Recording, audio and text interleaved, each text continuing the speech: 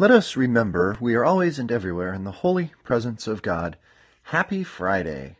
It's a Friday in Lent, though, so shouldn't it be somber, reflective Friday instead?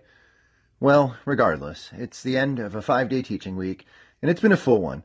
Oh yeah, I'm Rick, and I'm glad you're here for the 61st episode of the Presence Podcast. It was a bit of a different day for me teaching-wise, and I thought this would be my God's presence moment for the day.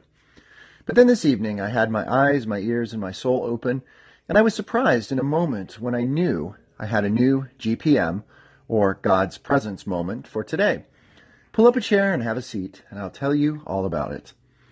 Today, at the Catholic school where I teach, it was our annual Vocation Awareness Day. On this day, all of our students, it's close to 700, through their religion class, hear a speaker or two about vocations. The day changes year to year. We've separated boys and girls in different spaces and had a priest talk to the young men and religious sisters with the young women. Other years, we kept all the kids together and had a married couple come and talk about that vocation. Today, we had all the kids together in our chapel, and a priest and a young engaged woman cover both vocational callings. I took all 5 of my classes to the chapel and also sat in as a sub for 2 more periods. It was a pretty good presentation, and the 2 speakers, bless their hearts, still had voices and energy after the 7 periods of talking. I got to sit for all 7 as I pulled up a small table, plugged in my laptop, and got some well overdue grading done. For the most of the day, I thought this time in the chapel would be my GPM, but I realized that I didn't really feel God's presence that noticeably during it.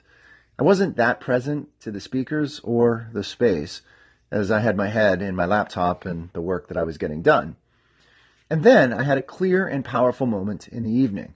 Yesterday, episode number 60, I reflected on my son and his role in his school's production of Mary Poppins. My wife and I went to see it again, and I gained more appreciation for the entire production beyond my son's part in it. First of all, I was aware of how well the show was cast. The girl, a junior, my son's grade, who played Mary, was great in the role, while her mysterious, chimney-sweeping friend Bert was well played too. But the absolutely amazing set of characters was the Banks family. The girl playing Mrs. Banks was appropriately matronly. Not surprisingly, she played Morticia, the mom, in the Addams Family production last fall. The dad was played by a senior who, with his height and way too early authentic male pattern baldness, really looked like he was 40-ish.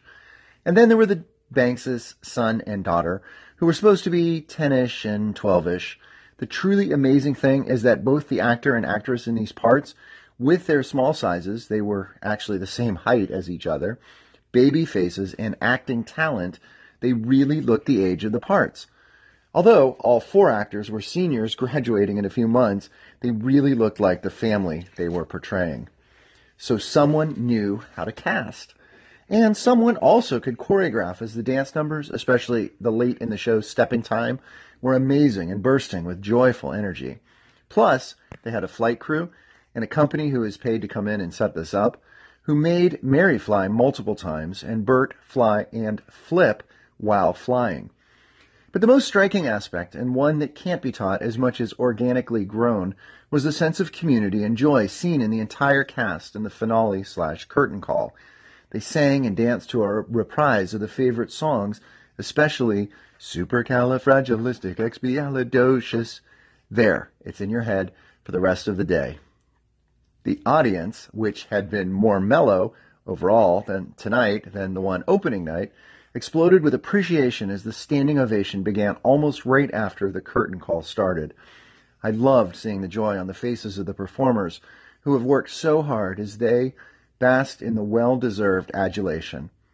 I imagined God there as well, clapping along, whistling, and standing and applauding the community, the joy, and the life in the theater tonight.